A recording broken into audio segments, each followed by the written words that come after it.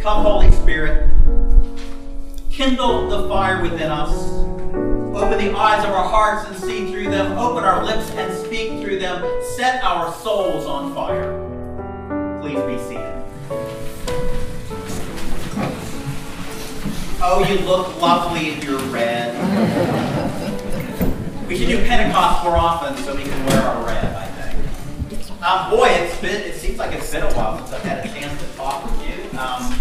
Before I took a couple of weeks off, Elizabeth preached and did a wonderful job.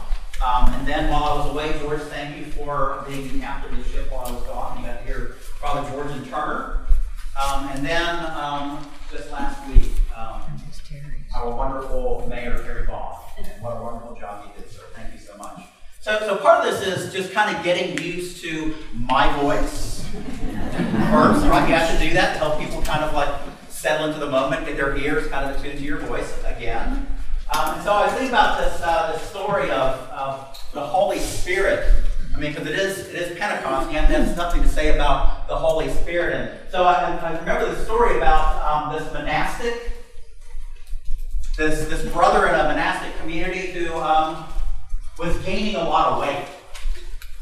Just really need to do something about this weight gain. And so the abbot called the brother in and kind of pointed out to him, well, remember, brother, that the body is the temple of the Holy Spirit. And so you should do better care for the temple of the Holy Spirit. And the brother took it to heart, and he watched his diet, he sort of upped his activity level, and he managed to take off some weight. But you know what happens, right? Right? You lose those pounds, they find you, and they bring some of their friends. Right? And this is what happened, right? He lost all this weight, and things were going well, and suddenly he was almost like twice the size he used to be.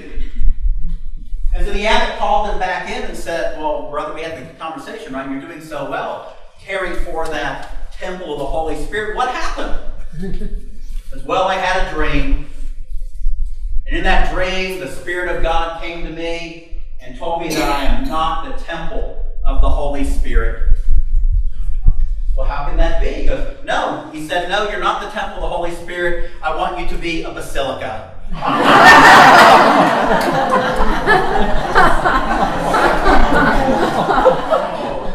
Some of us relate to that quite well. Yeah, pretty good. Pretty good.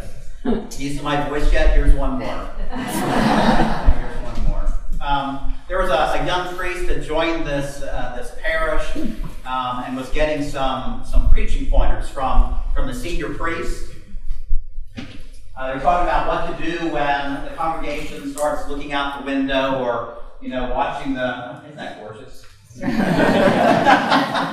Yeah. Squirrel. When they start nodding off or you lose their attention, how to bring them back in. And so the senior priest said to that junior priest, so what I'll do is I'll say something shocking to kind of get them and then, get their attention back. I'll say something shocking and they'll go, what?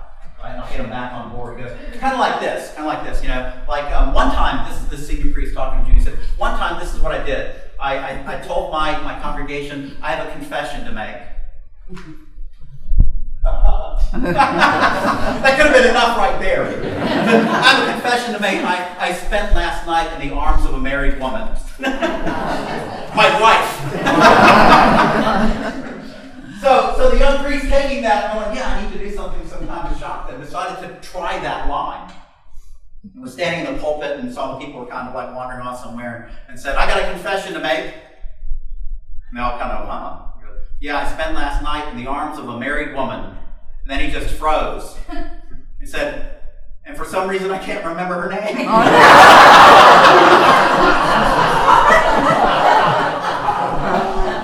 Yeah, that's when you really need the Spirit of God to show up and bail you out, right? Help me, Lord. Help me, Lord. Yeah, it'd be great if we would call on the Holy Spirit, not just for those moments of kind of embarrassment and kind of senior moments, but we would do that more often. We'd do that more often. Today is the birth of the church. It's the birth of the church. It's the day we celebrate the anointing of this community with that same Spirit that came to Mary and gave us the incarnation of our Lord. That same Spirit that came upon Mary. The same Spirit that came upon Jesus at his baptism. The same Spirit that led him to lead the life that he led, to love the way he loved, and to renounce the love of God. Renounce the love of God and the healing of God for the whole world, inviting everyone into that. That very same Spirit that at his crucifixion, he says, Father, into your hands I commend my spirit. He gives it back. And it's that same Spirit that was in him and animated him, allowed him to do the work that he did. That same Spirit of love is the one that now is sent back for all of God's people. It's something new being born. It's a birthday. It's a birthday. Now, in the Middle Ages, churches would enact something of that coming of the Holy Spirit by making holes in the ceiling. Where's Teresa Gribble? Wouldn't you like that? I didn't do that to you, dear. Think about getting a chainsaw, cut some holes, people come in, what happens to the church? Well, Bill thought this would be cool. Yeah, it used to be they would go and they'd open up holes, Holy Spirit holes in the ceilings. And at a proper time, they would release doves into the ceiling to fly down among the congregation. Bring your umbrella. Because the dove is a symbol of the Holy Spirit, right? The Holy Spirit descending as a dove, right? So that's kind of a symbolism of that. They would let these birds in through there, and then they would drop rose petals. Beautiful, right? Spirit coming down. And the boys in the choirs would rush throughout the gathered making whooshing noises. Probably the one day it would be easy to get our kids here, right? We want you to run around the church and make a lot of noise. Whooshing noises. George did that.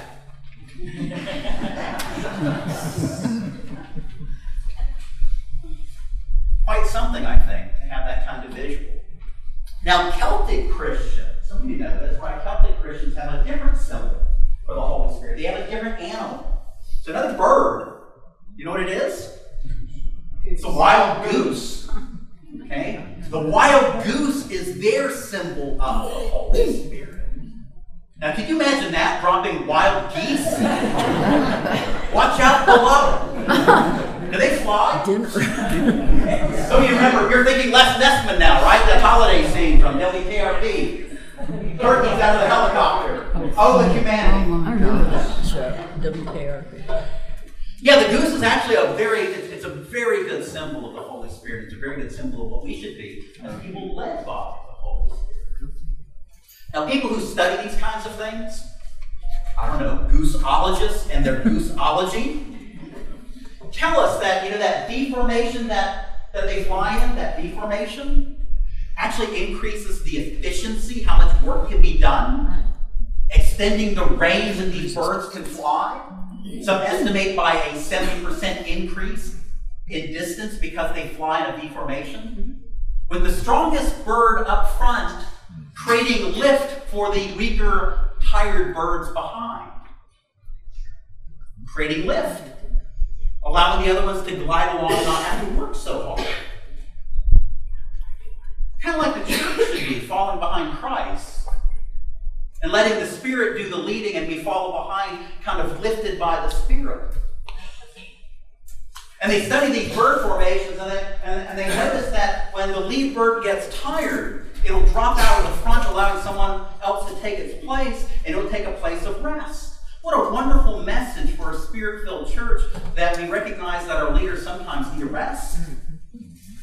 And others need to move into the front and take their turn leading and let others kind of draft for a while. Isn't that great? They also say that when a bird is injured or sick and has to drop out, one or two birds will go with it. And will stay with that bird until it either dies or it gets well enough to rejoin the flight. That's what we should be. A church filled with the Spirit, where we recognize that if somebody is ailing, hurting, somebody's not doing well, somebody's suffering, that we don't abandon that person for whatever reason. We do not abandon them. But we stay with them to the end. We stay with them to the end. And the last wonderful thing, we have the annual invasion of Canadians going on right now. Right? They're all over our cove. They're producing rapidly. The little ones are everywhere, and they make a lot of noise. Right? That honking noise. Well, it turns out that honking noise is for a purpose. When they're flying, that's encouragement. That's encouragement. Keep up the good work. Stroke, flap. Let's go. Let's go. Don't we need that in the church? That kind of encouragement? Job well done, good and faithful servant. Job well done. Job well done, Jerry. Jerry. Thank you for this morning. Yeah, that was wonderful playing this morning. Thank you. Yeah. Give people that kind of encouragement. Honk honk, Jerry. Honk honk. Yeah, people were doing that after the 8 o'clock service. Kathy Wright came up to the altar rail and said honk honk as she received the Eucharist this morning. Because I don't know, it just kind of came out. Like, good! Good, honk honk. Our reading today follows upon the Feast of the Ascension, 10 days ago in the calendar, 10 days ago. 10 days prior to this gathering of the disciples, Jesus ascends to his heavenly home. And he tells his disciples to go to Jerusalem and to wait. To wait until you're anointed with the Holy Spirit. And after you are empowered by the Spirit, you're going to be my witnesses. You're going to be like Elizabeth and Harry and George and Turner and others who have the privilege of standing up here reminding us of the story of God and God's people. Wait for that anointing. And so they did. They didn't know it was only 10 days. Imagine after a few days they started going, still wait. And then a week came and went. Still waiting. Some of us know an awful lot about waiting, don't we? Waiting for healing, waiting for redemption, waiting for better times, waiting for something awful to pass, waiting for new life, new creation. We know about waiting. They're lucky they only had to wait 10 days. But boy, after that 10 days was over, you couldn't miss that, could you?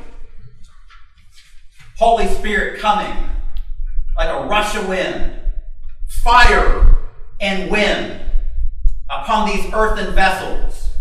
We have earth, wind, and fire. Because of the new creation, that's the way of the world.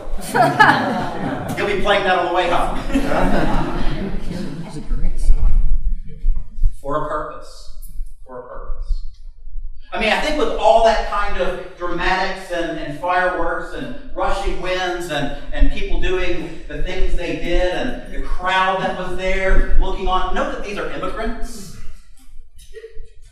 These are Jews. These are immigrants. These are people from all these other nations who have come to Jerusalem, who are living there now. It's referred to as immigrants. They live there now, but they're from somewhere else. Notice that those are people who are gathered around. Some of them, the Medes, they haven't existed for over 500 years. Where they show up from, who knows, right? It's an incredible gathering. Incredible. And notice the miracle. They're able to speak to people in a way that those people can understand. You get it? The gift of the Holy Spirit is the gift of being able to speak to people where they are, who they are, how they see. How they see. It's not about getting people to understand us. It's about us understanding how to speak to them as they are and who they are. That is the gift of God's Spirit. That is the gift of God's Spirit. It's a story of a very wise teacher who had gathered a number of disciples for a retreat, and on the first night of that retreat, they found out that there was a thief among the disciples. Sounds a little familiar. It sounds kind of biblical. And so the next day, the disciples who had gathered for this teaching retreat came to the teacher and said, "Teacher, we have a thief among us, and we know who it is. You must cast him out." You must cast him out. And the teacher did nothing. Anything. No response. So that night, second night, it happened again. The thief stole something from someone else. And all the disciples knew who it was. They easily find out who it was. And they went back to the teacher and said, "Teacher, that thief has done it again. Either you cast that person out, or we all leave." Ultimatum. And the teacher thought about it for a while and said, "No, I'm not going to do that. I'm not going to cast him out. But I will call the community together because I have something to say."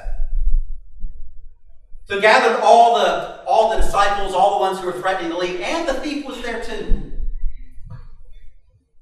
He says, "You know, all of you, it's time for you to leave because you know more than I can teach you. You already know so much, you need to go find another teacher. You know the difference between right and wrong. But this poor disciple does not even know that. And if I don't stay here with him, who will teach him the difference between right and wrong?" And it said in that moment, that thief, recognizing that rather than being accused and cast out, had somebody who showed some patience and some compassion and a desire to help this person learn something very fundamental, such as the difference between right and wrong. It said that thief broke down in tears and for the rest of his life never stole a thing. See, I think the thing in that is, we could condemn people who are like that. And we could say that we're just in doing that. Or we could be people who have the Spirit of Christ, where we are compassionate and non-judgmental and non-condemning and willing to sit beside those people who might in the end victimize ourselves.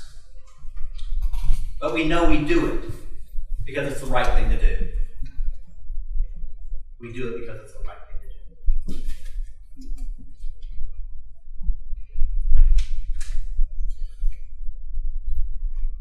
Sometimes it's the way that we treat people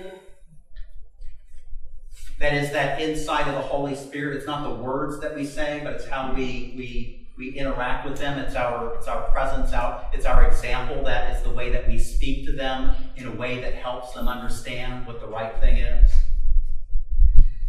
I first heard this story in this parish. Dwayne Zagrocki. Dwayne, hi back there, Dr. Z.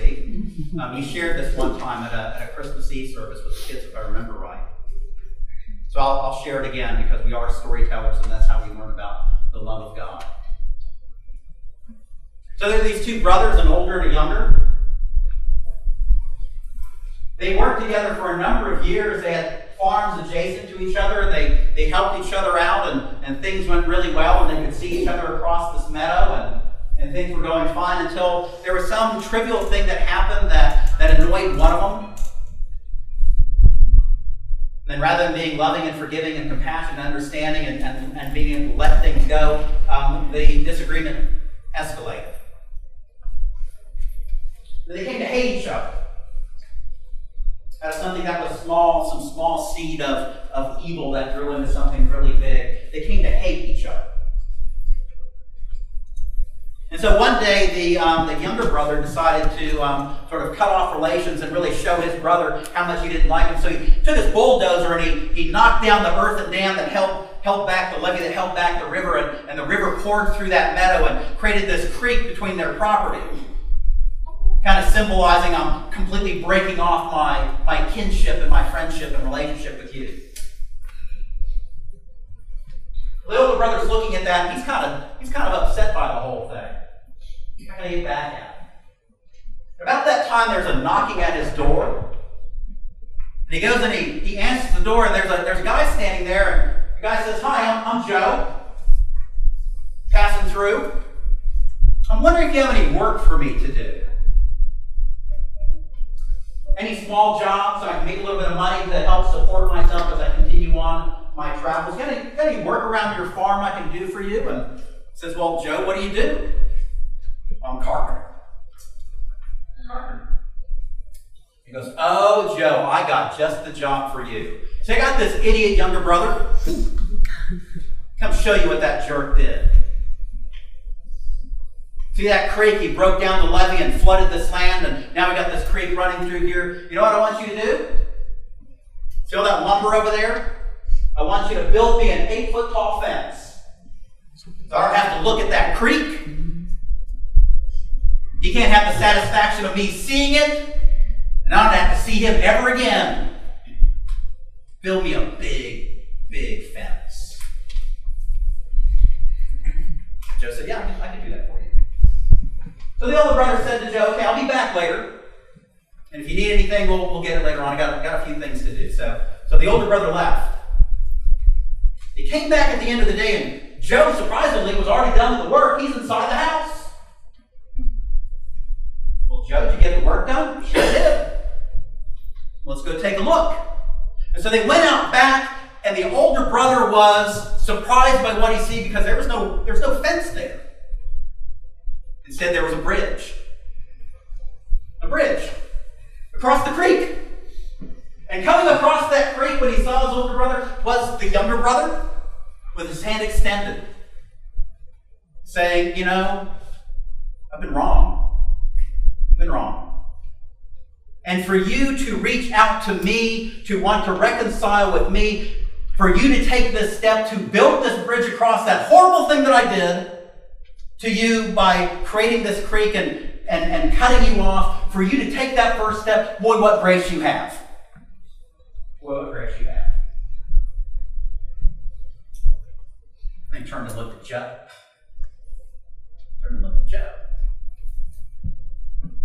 And he understood. And he understood what Joe had done for him. And then he asked Joe, he said, you know, Joe, I got some other things for you to do around here. Do you think you can stay for a while? Can you stay? I mean, that was really good. Can you stay? Joe said, no, I got more bridges to build.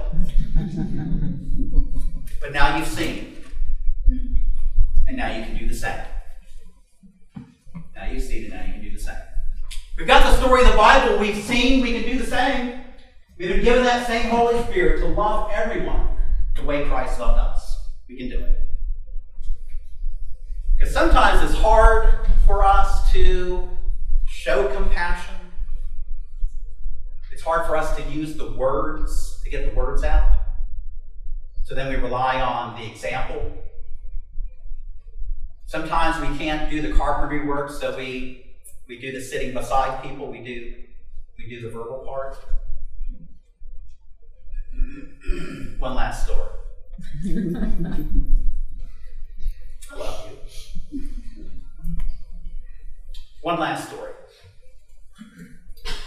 It said that many years ago when the Jewish people were in peril, when there was a great crisis upon them, that one of their great rabbis would go to a secret place.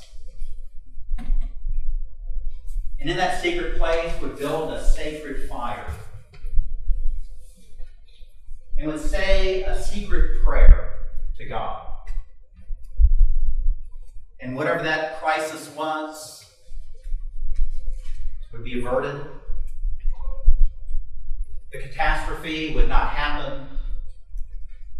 And God would hear the prayer of the rabbi, and God's people would be saved from disaster. And over the years, this rabbi, anytime there was a crisis in the community or something where the people were suffering, would always go to that secret place, would build that sacred fire, would say that secret prayer, and God would always hear, and things would be well. And the rabbi died. Right? Generations come, generations go, and a new rabbi had that responsibility. And so the new rabbi found himself going to that secret place, but not knowing how to make that sacred fire. Going to the secret place, but saying, God, I don't know how to make the sacred fire, but here is the prayer, and that will have to be sufficient. And it was. And it was. eventually that rabbi dies and another one takes his place, and that one goes to the secret place and says, God, I don't know how to make the sacred fire, and I don't even know the prayer. But this will have to be sufficient. And it was. It was. God heard the prayer. Eventually got to a point where the rabbi in charge of making intercession for his people just had to talk to God. God, I don't know where that sacred place is. I don't know where I need to go. I don't know how to make this fire they used to make. I don't know the prayer that was said. But this will have to be sufficient. We're given the story of Scripture that we might be witnesses to God's work in the world. And maybe you struggle with being compassionate to others. Maybe you struggle being compassionate to yourself. Maybe you don't know how to build bridges. Maybe all you can do is tell the story. And that'll have to be sufficient. God's Holy Spirit bless you. Honk honk. Amen.